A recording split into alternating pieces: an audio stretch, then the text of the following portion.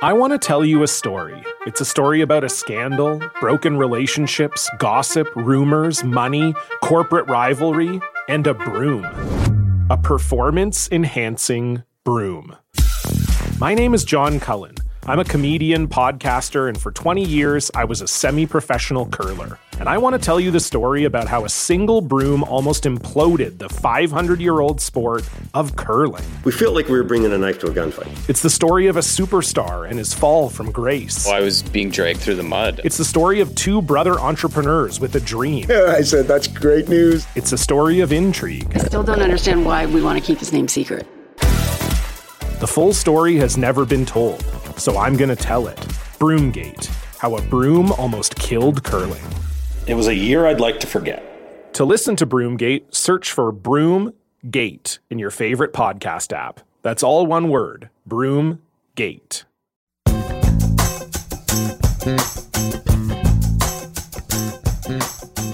right, James, it's a road edition of the Leaf Report podcast, which means some people are not going to like the sound quality, and we're sorry. We're trying to make it better. We're trying to figure out ways. I know we say that a lot, but it's literally true. Like, I've been asking other people who do podcasts how to do it better, so we're going to get there. Maybe like in 2021, like, we'll have a solution. Some people, how are you doing? I can't believe how worked up some people get about the audio quality on the podcast. Some people are like, it's insulting that you put this out there, and it's embarrassing that The Athletic has this. And it's like, I don't know. I mean, I listen to it. It sounds okay. Obviously, it's better when we're in person and we can record it and everything. You know, we've made a pact to kind of invest some of the money that the podcast has made this year into equipment and stuff like that. So, you know, I think within the next 6 months, the audio issues are going to be a thing of the past. It makes you realize like how much work it is to make a quality podcast, and the ones that sound good, the kind of professionalism that goes into it. Totally. We're just like two guys who try to write stories. Like, we don't know how to do anything. Anyway, let's talk about the Leafs. So we're recording this while the team has just gotten to Tampa. They're doing their mom's trip. So the moms are probably just met the team in Tampa. The Leafs played last night, so that would be Tuesday night in Carolina. They won pretty handily. Where do you want to start? Like, what's kind of interesting to you? They'd not played well, obviously, for a couple games there, and they hadn't really played to, I think, what we would agree is their potential for a bit, but they're just so good that they can win games where they don't play particularly well. And it's like Justin Bourne wrote a really good piece for The Athletic where it's like you can't really get too worked up about anything because it kind of doesn't matter totally, even if it does. Where do you kind of stand on that? Well, they kind of had what I would say was about a 7-game dip with the Philly game thrown in there where they just obliterated the Flyers. So, but you call it a dip, but it was a dip in terms of they didn't really pass the eye test. Like, they didn't look that impressive, but their record was 5-1-1. So, you know, I thought that Scott Wheeler wrote a good story off the Saturday game in Boston where the Leafs got beaten up, and it was kind of like, what's wrong with the Leafs? And he pointed out some video examples of some things that they had been doing not particularly well. But the response from some people, including, you know, Jason Botchford in Vancouver, was like, they're 5-1-1 in their last 7. Like, you know, so it's been interesting covering the team this year because you kind of get stuck in a weird place where they're really good. They're going to win games where they don't necessarily play well. Do you still write negative things about a team that's in that situation? Or do you just kind of go, they're really good, and just say that over and over again? I mean, you know, we're trying to be analysts and talk about the team objectively, and that means, I think, saying they didn't play well even when they win games. But, you know, there's definitely a healthy portion of the fan base that doesn't want to hear that. Well, but the difficult thing is you can't be too alarmist with this team just because, like, even if they have let's say they get spanked against Tampa. Actually, that's probably a bad example because that would be interesting. But even that would be, like, super, like, I don't know what we would learn from that. Like they're just at a point now where we kind of know that they're a top 5 team in the league, that they're going to be a contender for the Cup. We know generally what their flaws are. We know which parts of the roster we think need upgrading. There's just not a ton we don't know about the team, and that's what kind of makes it so interesting to follow along. Is like we know Ron Hainsey shouldn't be playing on a top pair of a cup contender. We know Nikita Zaitsev is often overmatched, and we know that their power play can be very deadly, but has been a little inconsistent. We know that their penalty kill hasn't been great. Like, we know Frederik Andersen's played well. Like, you know what I mean? Like, we're not learning a ton when they don't play well. I don't know if that makes sense. So I think what we should do is just tell everyone to stop listening and stop reading our stories until April when the games really matter and we really... I mean, we're obviously kidding. I mean, there's still obviously an entertaining team to watch, and we can still talk about roster construction and things like that. I mean, sure. I guess, the criticism that was there for the Leafs last year was kind of the system that they play and the style they play and the fact that they were getting outshot frequently and that their possession numbers weren't that good. And a lot of that stuff is still there. Bringing in John Tavares and making them deeper at center didn't really get rid of that issue. It just meant that their firepower is even better than it was last year, and that they have 3 good lines instead of 2.5 like they did last year. So it's like they got better without addressing what the primary concern was from a lot of the fan base last year. But the counter to that is so I'm looking right now and they're 13th in possession, and they're one of the highest scoring teams in the league. I'm pretty sure you can win a cup that way. Washington did. You know what I mean? Washington did last year. Exactly, year. Right. I think Pittsburgh did before. Washington was like 19th or something. And yeah, Pittsburgh's had some years where they've been kind of in the middle of the road and in possession. And yeah, I mean, if you have that kind of... they're not rating Carlisle's Leafs. Sorry to interrupt. Yeah. Go ahead. No, they're not. I mean, they're high on PDO, and I don't expect that Andersen is going to have a .933 save percentage or whatever. I mean, he's come down now because they've had some of those big goals against games against him, but there's a little bit of unsustainability in some of the things that have happened. Like, we've already seen that, Morgan Rielly slowed down a little bit in point production, and Mitch Marner slowed down a little bit, and that could continue to happen here for the next little while. But this is a good team. I mean, this can be a 115-point team for sure, and I wonder if people would be even more excited about what the Leafs have accomplished if they weren't in the same division as Tampa. Like, that's kind of like the one dark cloud in the start that they've had, 21-9-1, is that it's looking really hard for them to win this division. Well, it's funny, I think the game in Carolina after the game, or maybe it was before the game, I don't remember. Anyway, Chris Johnson, he was looking at their record and he was looking back at previous years, and he was like, they were 20-10-1 last year. So it's not even that different from last year. But I think there's a couple big meatballs that I would counter with. They haven't had their best player for basically half the year. They haven't had, their 5th best player for all but a handful, not even a handful of games. Like, that's not nothing. Do you know what I mean?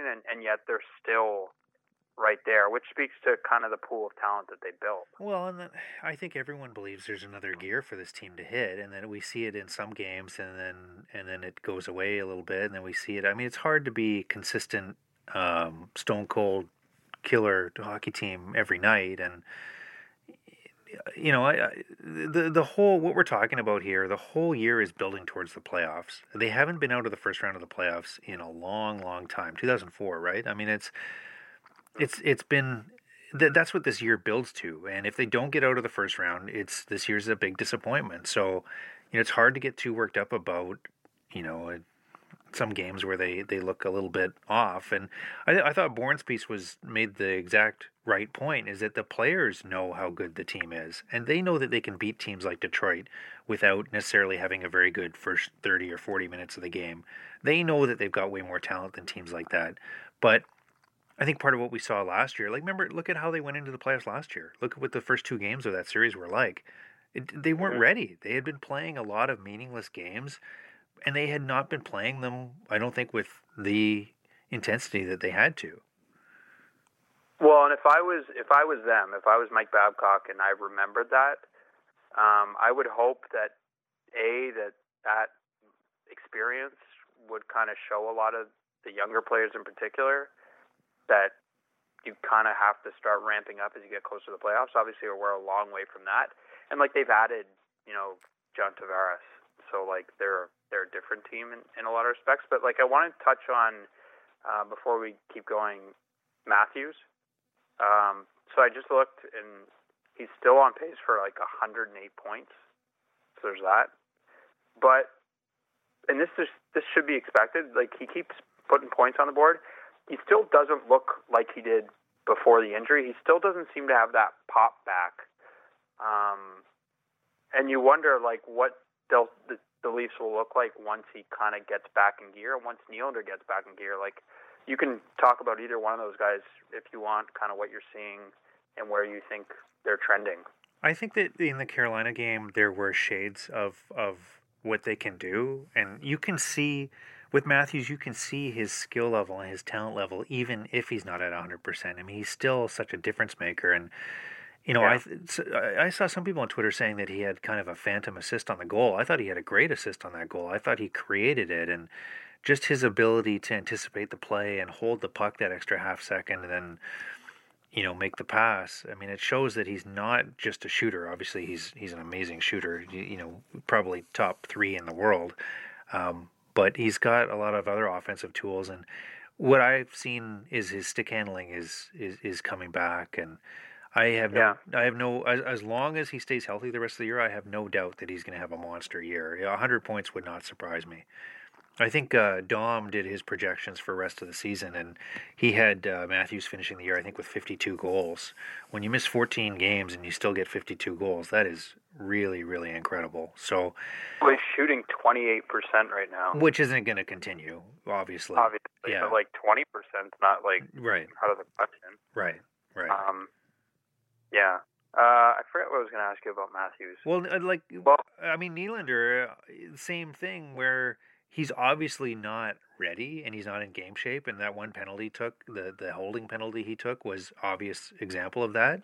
But then again, the play that he makes on the one assist to create the goal, that's his skill level shining through. And, he's up to 2 points in 3 games. I don't doubt at all that he can play at a 65, 70-point pace the rest of the way, even if these first 10, 15 games he's back, he's going to have to rely more heavily on his skill. One of the keys for Nylander is going to be getting that second power play unit going. That's where he's going to be super, super important. So, if it was pretty clear that there's not a lot of chemistry there yet. But that's, I thought that Nylander was kind of trying to do a lot on his own on that power play unit the other night. So he's going to have to get better chemistry with Tyler Ennis and Janssen and some of the other skill players that they put out there. Well, it's funny that you mentioned that. I thought that was one of the big things that was potentially going to change for them when he came back. But now that I think about it, that is where missing training camp and missing all these practices, that's where you would partly feel it. Like, you haven't had many reps at all with those guys. Right. Like Johnson, Ennis, like Marlowe to some degree, I guess, last year but other than that, that's a group that has barely worked together. Like, they've had a couple practices. Today in Tampa would have been the third practice for Nylander. But you think of I've always thought he could be Marner to that second unit, but more of a shooter because I think he has a better shot and he doesn't obviously have Matthews on the other side. But if they get that unit going, suddenly their team starts to look a lot different. That's why it's hard to get agitated or concerned even if they don't play well for a few games, because there's so many parts of their team right now that aren't going that good, and yet because they're so talented, because they're so deep, they win. We haven't even mentioned and granted it's not a huge thing, but Andreas Janssen is it's 10 points in the last 8 games or something like that. He's going now. All these, I guess, is what happens when you have a good team. There's just so many things that you can kind of get by on, and if you're eventually kind of running at full steam, you can be something special. We should mention that we're sponsored this week by The Athletic. If you go to theathletic.com/Leaf Report all lowercase, you get 40% off The Athletic, which is by far the best deal you can get on signing up. And every subscription is another little piece of support for Jonas and I, continuing to be able to do what we can do, continuing to pay for Jonas to stay in the nice waterside hotel next to the arena in Tampa. And I'm sure he's been sitting in the sun today while he does his work. So, but in all seriousness, we really appreciate the support. And I hit 2 years at The Athletic last week, and here's to a lot more years of Jonas and I being able to work together and cover this team the way that the fans deserve for it to be covered in depth and intelligently. And we're also sponsored by the Saki Hall of Fame. If you have not seen their site, go to myfranchise.ca, and if you need a last-minute Christmas present, the socks that those guys have, the hockey socks, are unbelievable, and whoever you buy them for is going to love it. So, well, and I should mention, just going back to The Athletic, a couple things to point out if you didn't see them. Josh Cloak did a really cool story on the Leafs there's a band basically within the Leafs. And I should mention, as a Blue Jays fan, I love reading Andrew Stoughton stuff. So if you're a Jays fan, check him out.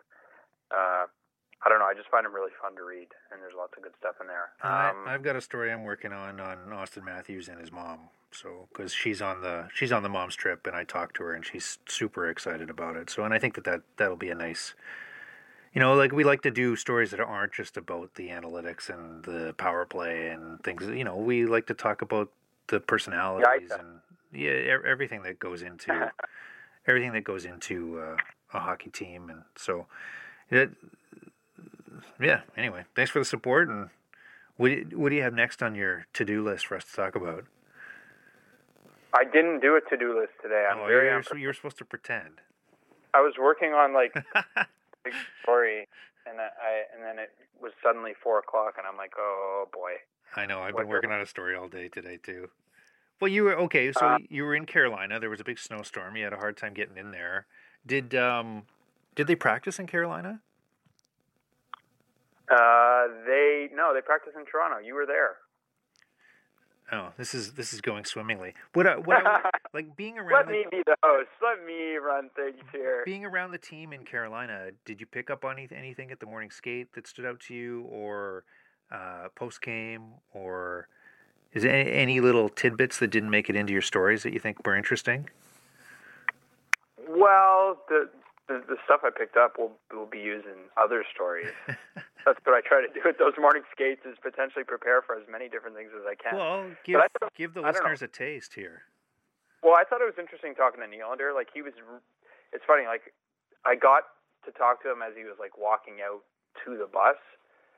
So it was like a walk and talk. And you've noted this before. There's a different feel with Nylander now. It does feel like he's older, a little bit more mature. It's almost like the experience of what he went through. I don't know, maybe it forces you to grow up a bit. You forget he's 22, he's a kid. But it was interesting, him trying to explain to me what it's been like trying to play again after not playing basically since April, and trying to catch back up. And I'm not sure if I totally captured it, but it just sounds like what he's struggling with is just timing of the game, which makes total sense. When you don't have training camp and you don't have preseason games, you don't have all that time to work out a lot of the rust. And it just reminds you how important that stuff is. Training camp and preseason games suck. They're terrible to watch. But for players, it's an opportunity to kind of get everything back, to shake off rust, to try things out, to play with the puck, to play at high speeds. You know what I mean? I think I sometimes even take that for granted, that if you don't have that, I don't know, you're just racing to catch back up. I don't think it will matter with Nylander, even if it takes him a month, even if it takes him a month and a half, as long as he's up and going by the playoffs. But it's a really hard thing that he's trying to do. And it obviously hasn't been done. Nobody sat out that long. You know who it's going to matter to is my dad, who took, on my advice, took William Nylander in his pool. So he's been writing to me every week on when's he coming back and when's he going to start to do something. So as soon as I was watching the game last night, I made sure I texted my dad and said, "Oh, there you go. He got you 2 points." So I will say, it seems like it would be really interesting Sorry to interrupt again. Doing that. It would be interesting, and I don't think this is what's going to happen, but it would be interesting if Kadri and Nylander have something like they showed in Carolina, and they kept Kapanen with Matthews. That would make them theoretically deeper and harder to match up with, because you'd have Nylander on one line, Marner and Tavares on another, and Matthews on his own, making other guys better. I still don't think that's what's going to happen. I still think there's too much potential and too much we've seen from Matthews and Nylander, but that would be kind of like an interesting side plot if that kept up. But why don't you think it could happen? Like, we haven't seen Nylander with Kadri a ton. They're both skilled players. I don't see why they couldn't have some chemistry, no? We've seen it, I think, enough. Actually, that's not fair. We've seen it before and it didn't work. Like, the numbers are pretty clear on that. It's not a huge sample size. Why I don't think it's going to happen is because Nylander makes Matthews better. Like, you can see it. Like, even now, like as well as Kapanen's played, Kapanen doesn't make plays like Nylander. He's not creating opportunities for Matthews generally because he's not as skilled as Nylander. He doesn't see the ice the same way. He's just not the same player. And so, like, I feel like you maximize Matthews if you put Nylander with him. And I still think you could have a dangerous line if you had Kadri and Kapanen playing together with Marleau or whoever else. Babcock's kind of thinking about that he's going to have different lines at home and on the road, correct? I mean, that kind of seems... The reasoning behind putting Nylander with Kadri is they're going to get less difficult matchups because teams are going to hard match either Tavares or Matthews' line. I'm not sure if that's why he's doing that. I think it's more that Nylander, that first game, looked like he was behind. And because, I guess then it ties to the road, because you're going on the road and Matthews is going to get the hardest match. That's what I'm saying. Like, he's sheltering Nylander more than he will long term. Yeah, that could be it. Yeah. Well, no, and let's be honest. Like, right now, given where Nylander is, it probably makes more sense to have Kapanen there, just because, like, Nylander's not up to where you want. And the other thing, and Babcock pointed this out after the game against Detroit when Nylander first came back, it's like you would basically have 2/3 of the line that haven't played. Like, it's not just Nylander that's working his way back, it's Matthews. So it was like two guys. Matthews missed a month, Nylander missed 2, and, all that time before. So I think that's part of what's going on right now there.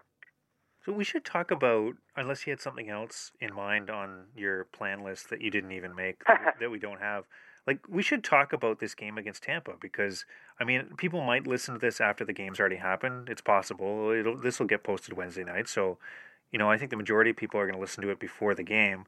But what the Lightning have done has been incredible, and they've done it without their number one goalie. And I think that if the Leafs were in this situation without their number one goalie, that they would be very hard-pressed to put up the kind of record that the Lightning have. And I think what I would have said Tampa was the best team in the NHL coming into the season.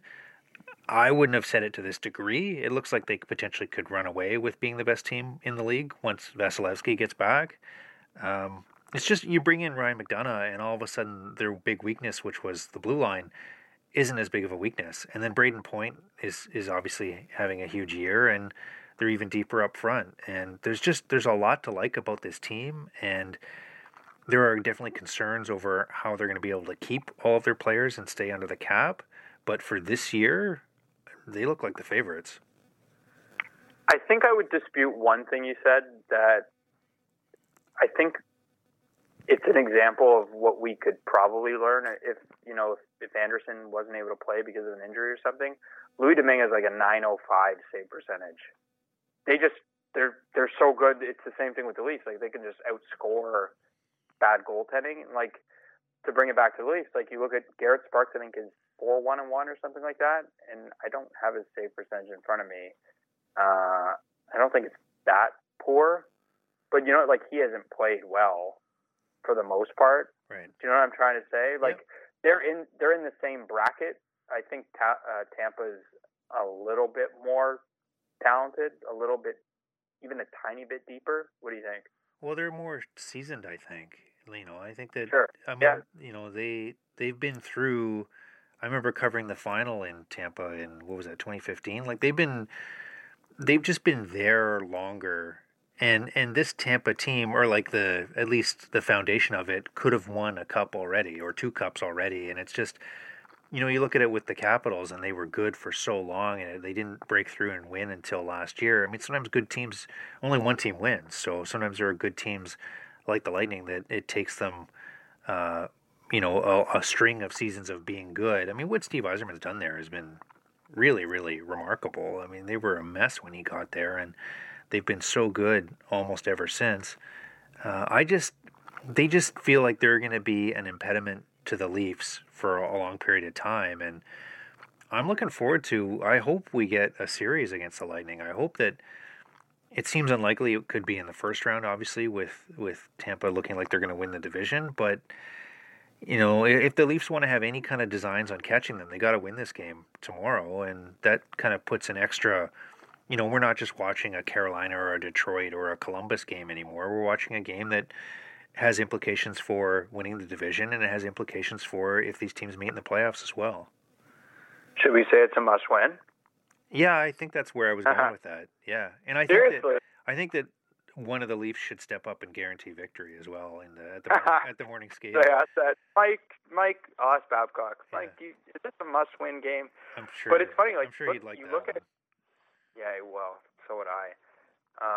You look at Tampa's lineup, and you can kind of see the way a playoff series would play out. If I would be guessing, I would think that Braden Point's line would match up with Matthews, which would set up Stamkos to match up with Tavares, which means, it's why, it's become such a thing that depth is how you win. It could come down to, how good Kadri's line is in going against, Alex Killorn, Anthony Cirelli, and JT Miller. That's where, you look ahead, and that's where it seems like a playoff series could kind of break. Does that make sense? It could come down to Kucherov victimizing Ron Hainsey or Zaitsev.